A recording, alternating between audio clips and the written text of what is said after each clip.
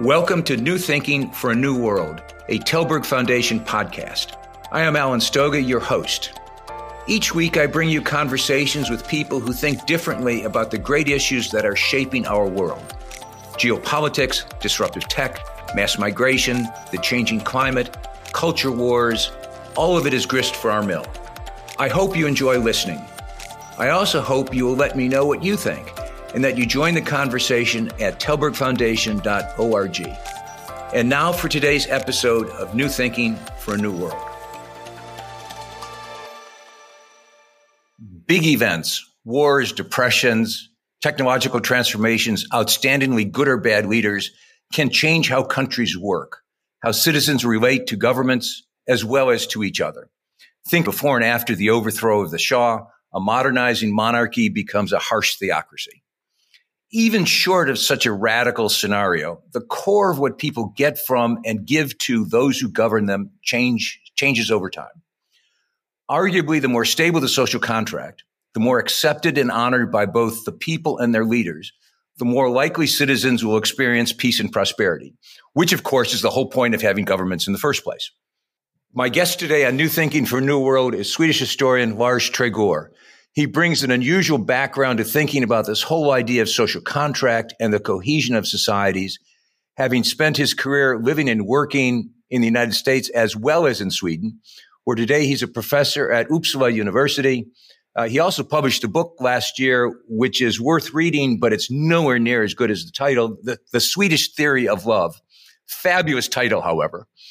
Lars can think about America like an American, but also like a European and vice versa. Welcome, Lars, to New Thinking for a New World. Thank you. Happy to be here.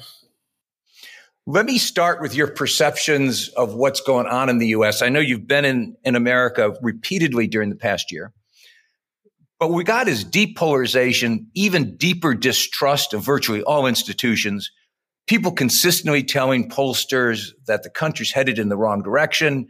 They fear for their children's futures. They worry about economics, even if the numbers tell them they shouldn't worry about economics. Where's the rough, tough Marlboro man when we need him? Yes. No, it's a very good question. I'm quite worried myself because, of course, I'm not just simply a foreign observer of the U.S. I'm someone who has lived there 40 years. My wife is American. My kids are dual citizens. So, for me, this is a personal matter as well as an academic question.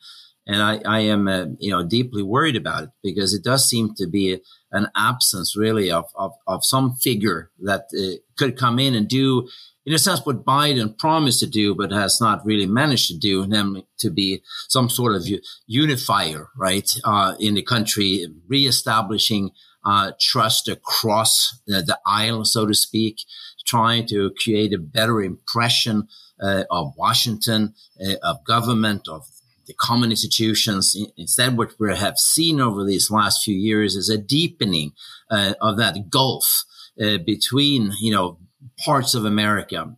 And this is nothing like the U.S. was when I arrived in 1970, even back then, right, there were deep political conflicts, of course. But there was a sense that we were all in the same boat.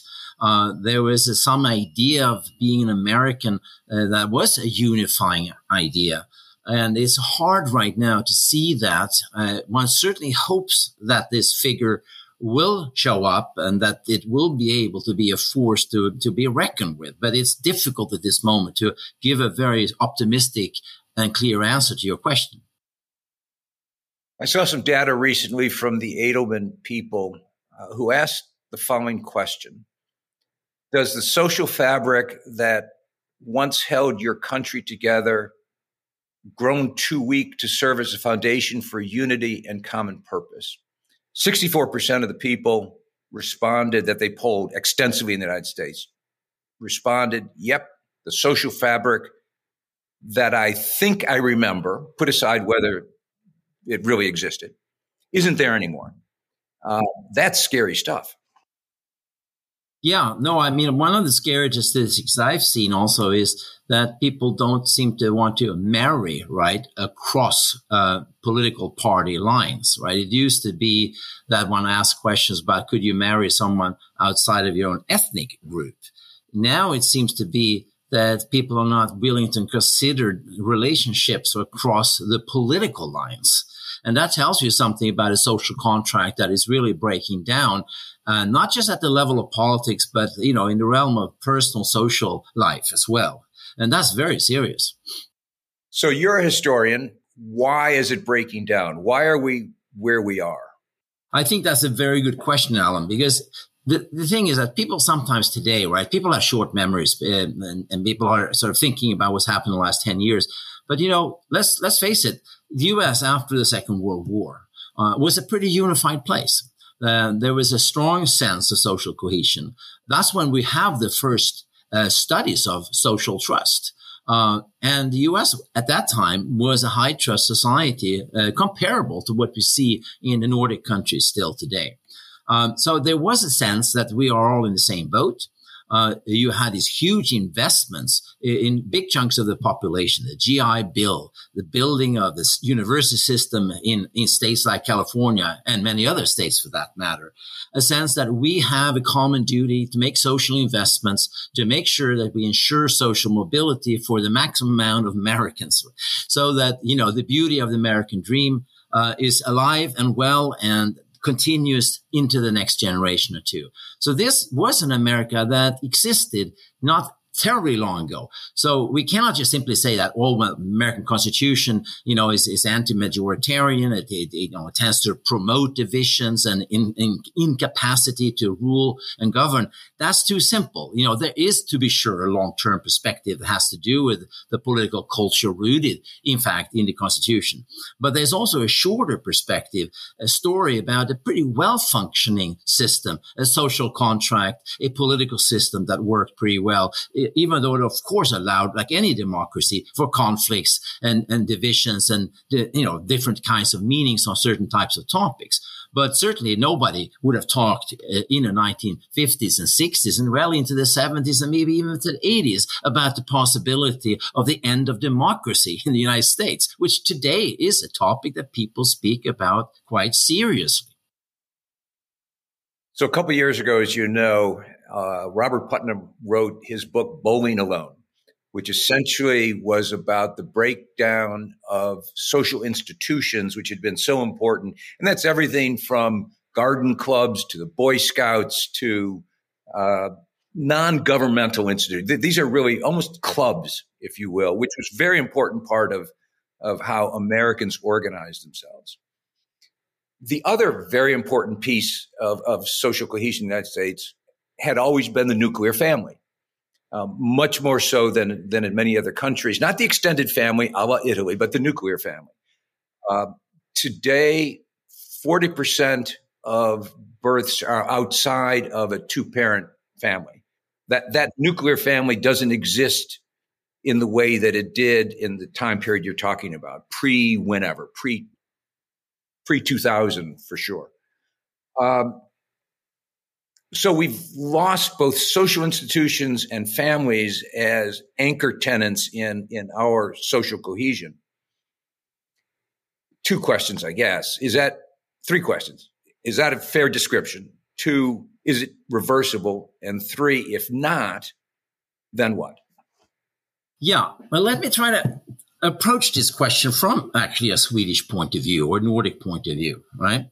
The Nordic countries are high trust countries. They have, a fairly well functioning society. Sweden is under pressure. We can get back to that because I think it's pertinent, to thinking about the U.S. But the interesting thing right here is that when it comes to Putnam, right, that you brought up, Putnam, of course, hugely influential and important thinker, one of the probably most well-known public intellectuals for a long time. But the Swedes, tend to quarrel with his analysis because they see, right, that Sweden also have very high rates, right, of divorce. We've had, a long history, in fact, right, of not having sort of built, our social contract around the more traditional family, right, or nuclear family for that matter, nor really around institutions that are often brought up in discussions about the health of America, let's say, the religious communities, right? So there is a little bit of a sense that the Swede would probably react, right, to this and say, no, the problem is not the decline of the family, right? It's not really even the decline of religion or other types of organizations in civil society. It is the failure, right, of the common institutions to service, right, the population as a whole and work, right, to create that sense of a stability in social contract. And I brought up already, right, that in the glory days of the post-war United States, there was much more of a presence of these kinds of well-functioning, well-funded institutions that aimed, right, to provide some degree of equal opportunity to people. There was even a discussion, as you know, during FDR, right, of having a universal healthcare system, right? It was actually quite close at a certain point. And certainly when it came to education, there was a sense that this is something that's so important that all kids in America should have access to this. This is so critical. And those institutions, they serve to create a sense of commonality, right, among people as well, right, as de facto, in a material sense, providing opportunities for everybody. And I think that what is really worrisome from the point of view of a Nordic is the failures here, right, the kind of demonization, if you will, of the state, and a kind of almost a romantic glorification of the family, and which makes then the whole narrative about the decline of the family, the decline of religion, seem plausible, right, to many Americans in the public debate. But for a Scandinavian, I think one would say, well, look, we are the most secular country in the world. So certainly religion cannot be an explanatory factor here, right?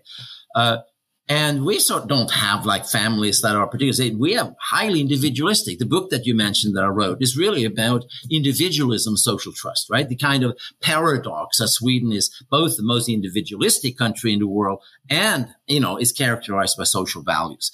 Now that goes back to these institutions, right? And a positive view of the state, right? That we are the highest tax country in the world, but still there is no anti-tax political party, which to an American, right, would seem to be utter inexplicable.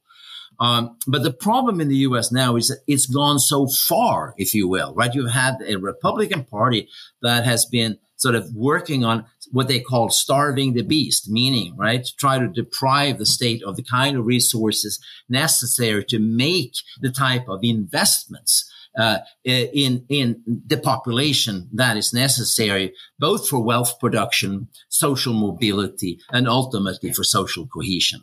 So I think one of the missing pieces of the conversation there revolves around the common institutions in the U.S. And there's a little too much talk, I think, right, about family, as well as religion and other institutions in civil society. And I think that's where most Swedish political scientists would quarrel with Putnam's analysis, right? Because we are bringing our own experience into that analysis, and they are family and civil society organization, even though they are very vibrant in Sweden as well, but they are not viewed as the only crucial element, right? They are there together. They are part of the institutional infrastructure, right? But so are the public institutions. Let me just challenge one bit of that, which objectively the facts are that we're spending dramatically more in the public sector than we ever have. So whether or not there is rhetoric around about starving the beast, right. The beast is fat, dumb, and happy. Yeah.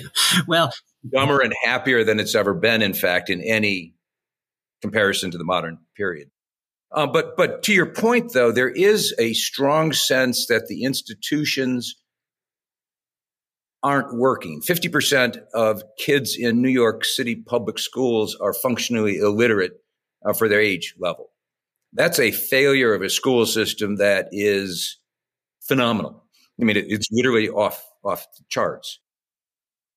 Curiously, during the pandemic, and I want to switch, you've mentioned the pandemic, I want to switch a bit to the pandemic in the sense that during the pandemic, for emergency reasons, the United States put in place a whole plethora of new social programs, dramatic expansion of childcare, of healthcare, obviously, of support of students, et cetera, et cetera. It was perceived as an emergency response, and it's now being unwound, much to the chagrin of those who would prefer to see a more Swedish, if I may, kind of social safety net versus a more traditionally American social safety net, which is viewed not as necessary. It's viewed as necessary in an emergency, but not on a day-to-day basis. It's a fundamental difference between Sweden on the one hand, the United States on the other hand. I think that's a fair description. And I think that speaks exactly, I think, to the key issue here. And I think that there's a perceptional problem here that also goes actually to the way Americans think about the Nordic countries. You use the word welfare and welfare state, which in American English has rather negative connotations, right? Like welfare queens, right? Money for nothing, right? A kind of a sort of a support system, a safety net, right? Itself kind of captures that. Whereas in Sweden today, you are talking more about a social investment state, right? We remember the Nordic countries are extraordinarily successful market societies, right? These are not like socialism, right? I mean, we have had very few experiments actually in sort of kind of traditional socialism in terms of taking over companies. And these are very vibrant market societies. So the key here is that the state's role is perceived here of making investments, right? And, you brought them up yourself here during the pandemic in the U.S. It was interesting to see that you'd put money, into childcare, very important form of investment, because it translates into, human beings that are going to be much more able to function in a competitive market society. Healthcare, right? I mean, healthcare is a huge cost to a lot of American companies. It's not a particularly great and rational system that you have right now there. But it's an investment, right? I usually say that the Swedish state functions as a social insurance, right?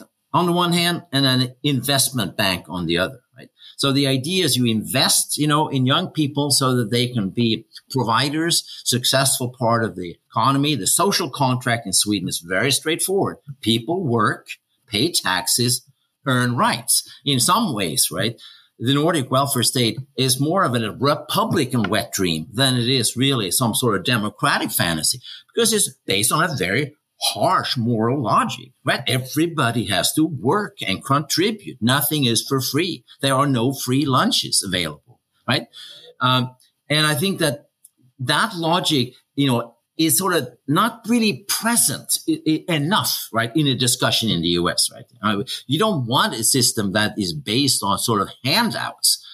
Clearly, this is destructive to the moral order, destructive to the people who receive those handouts. So the important thing is, if you're going to do something with state institutions, it has to be viewed as investments, right?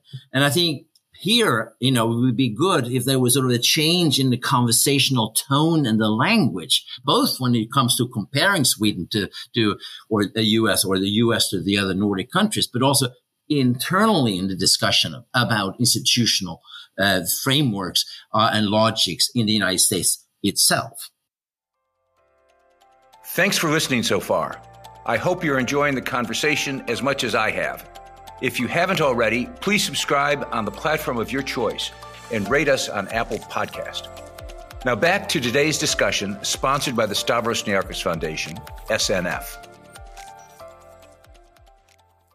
As you were talking, one of the thoughts that comes to mind that has troubled me for some time is that the U.S. may simply be too big and too diverse to cope with the challenges of our era. You suggested the decline of religion in the United States. In fact, 30% of Americans report they go to church every week. That's a third of the nation. That's pretty high for an industrial country. I suspect it's an outlier for an industrial country. It used to be a little bit higher. It used to be 40% for years, but it's still a third of the nation. I suspect most of that third does not live on either the East Coast or the West Coast, that there's an internal company. It's like one of these jelly donuts. There's America in between, and there's the coasts. And you see that kind of division reflected in all sorts of things, including big picture politics and little picture politics. So the question, I'm trying to form a question here. We may just be that there's too many countries here. Maybe they're not governable. Maybe this national model, the combination of federalism and a strong national government, has reached the limits of its possibilities. Yeah, I mean, look, I can't really argue with your analysis. I mean, I think there's a lot of good reasons to worry along those lines. All I'm saying is that if you look at the actual history in the U.S., right, there's also been quite a lot of evidence to the contrary, right? I mean, to be sure, you can argue that the U.S. today is sort of more diverse and more divided than it was before. But it wasn't as if the United States in the 1950s, right, was a country devoid of diversity. It has always had this kind of rich pluralism that's been, part of the strength of American society, clearly. But there was a different sort of a balance, right, between, a sort of a capacity to solve problems collectively that worked for most of the population on the one hand, and then, still allowing for a pluralism, right, when it came to, let's say, religion or ethnic communities and so forth. The worry today is like that the divisions themselves are sort of fed. They're feeding further, right, divisions. Lars, we're talking during what the United Nations has declared as Climate Week, which seems to be most in occasions for lots of people to fly to New York, talk about climate, worry that we're not doing enough. But that's my cynical reaction. But the changing climate clearly is one of the existential challenges of our time. Can our societies, by which I mean the U.S. and separately Sweden and Europe, can our societies, as they're now structured, handle what it looks like the science demands of us? Well, that's the big question, isn't it? I say that, I think Sweden and U.S. find themselves in slightly different positions here. Some of that has to do with just sheer size. U.S. is tremendously important here, and so is, of course, China, because just simply for the reason that the impact is so much greater, right? So there is, for example, a discussion in Sweden represented by the Sweden Democrats, which is sort of the political party on the right here, that the big challenge is to get the Chinese to do their part here, right? And what Sweden does is really, to some extent, much less relevant. Right? At the same time, there is a pretty unified support, across the board that, we need to do our part here. So there's relatively little, kind of opposition, let's say, to trying to address these questions. There's a lot of, political will to do the right thing, whatever that may be. So I think there is a kind of an easier way here to do something politically with respect to reining in, right, emissions and so forth, than in the U.S. At the same time, there is also a sense that Sweden is not the key player here, right? The Nordic countries can do a certain amount, but at the end of the day, even if those countries were to do everything right, if the U.S., China, India, and so forth don't get their act together, we're all going to be, frying in hell anyway. So there is a sort of a sense here of not having, the reins in your hands, right? We are not the key players here. So that I think is a big difference. At the same time, there are some similarities, right? You have the questions about short-term costs and long-term gains. Are you going to be able to stop, driving cars tomorrow? No, you're not going to be able to do that. Are you going to sacrifice everything associated with a good modern life and everybody go bicycling and sort of kind of having their own vegetable gardens? No, that's not going to happen either. So there is a sort of a sense that we have to think about these things long terms. But I think the political will is there in a different way, right, than in the US, where the divisions, again, the stuff that you and I already talked about, they are so severe that it's almost at the level when you think back on the pandemic, right? That Sweden chose a different way, but there was no debate about vaccinations, right? There were no anti-vaxxers around. You didn't have a deep political polarization around, those policies. And it's the same thing, with the environment. Yes, you do have some people at the outer edges, right, of the political spectrum, right, that may be climate deniers, but it's a very, very small group of people. So it's not the same political challenge, I think, as you have in the U.S. But that's exactly the point. In the U.S., as you pointed out a couple of times, everything is partisan. Everything is polarized. We have a climate emergency, but emergencies aren't the sorts of thing that you do anything about in that politically tense, politically confrontational kind of mode. So again, not trying to put you on the spot, but I am trying to put you on the spot. Do you, as someone who knows America as well as you do, but from your own unique perspective, think the nation is capable of coping with this in any sort of reasonable way of what's being asked of the United States and the rest of the world? Alan, I think there's one perspective here, perhaps, right, that may make a difference. That is to say that the impact of climate change, right, so far in Sweden has been extremely minimal, right? We can still have jokes about, we're going to have vineyards soon. Isn't that a great thing? Our summers are going to be longer. Isn't that wonderful? In the U.S., the situation is different, right? You have had some pretty horrific events here from a climate perspective. The fires, right? The floods, the issues about, the availability of clean water and so forth. These are real issues at a certain point, right? I think that in the U.S., that is going to perhaps provoke the coming of together of people in a different way. So that would be my one bit of hopefulness here, that the situation is already this year has been severe enough in the U.S. That people have to kind of start to take it serious. It's hard to be a climate change denier in the U.S., given just the sort of the magnitude of what is actually happening. So that would be, the one little bit of edge, right? It's a tragic edge, right? But it's a certain advantage in the U.S., right, to actually facing, climate change in a direct, concrete way that might prompt political action even across the political lines. And unfortunately, the only problem is there are virtually no actions that have any impact in the short run. Those actions are all multi-generational consequences. And I at least would be stunned if the American political system is capable of making decisions that would have consequence in 40 years, but the costs are now. It's the exact opposite of how our politics in the United States tends to work. Let me just shift finally to perhaps a funny place, tolerance.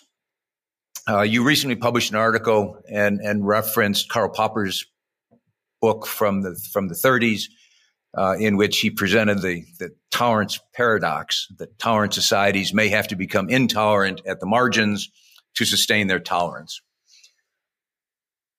Does that apply, do you think, to the United States in the 21st century, given everything we've talked about? I think the U.S.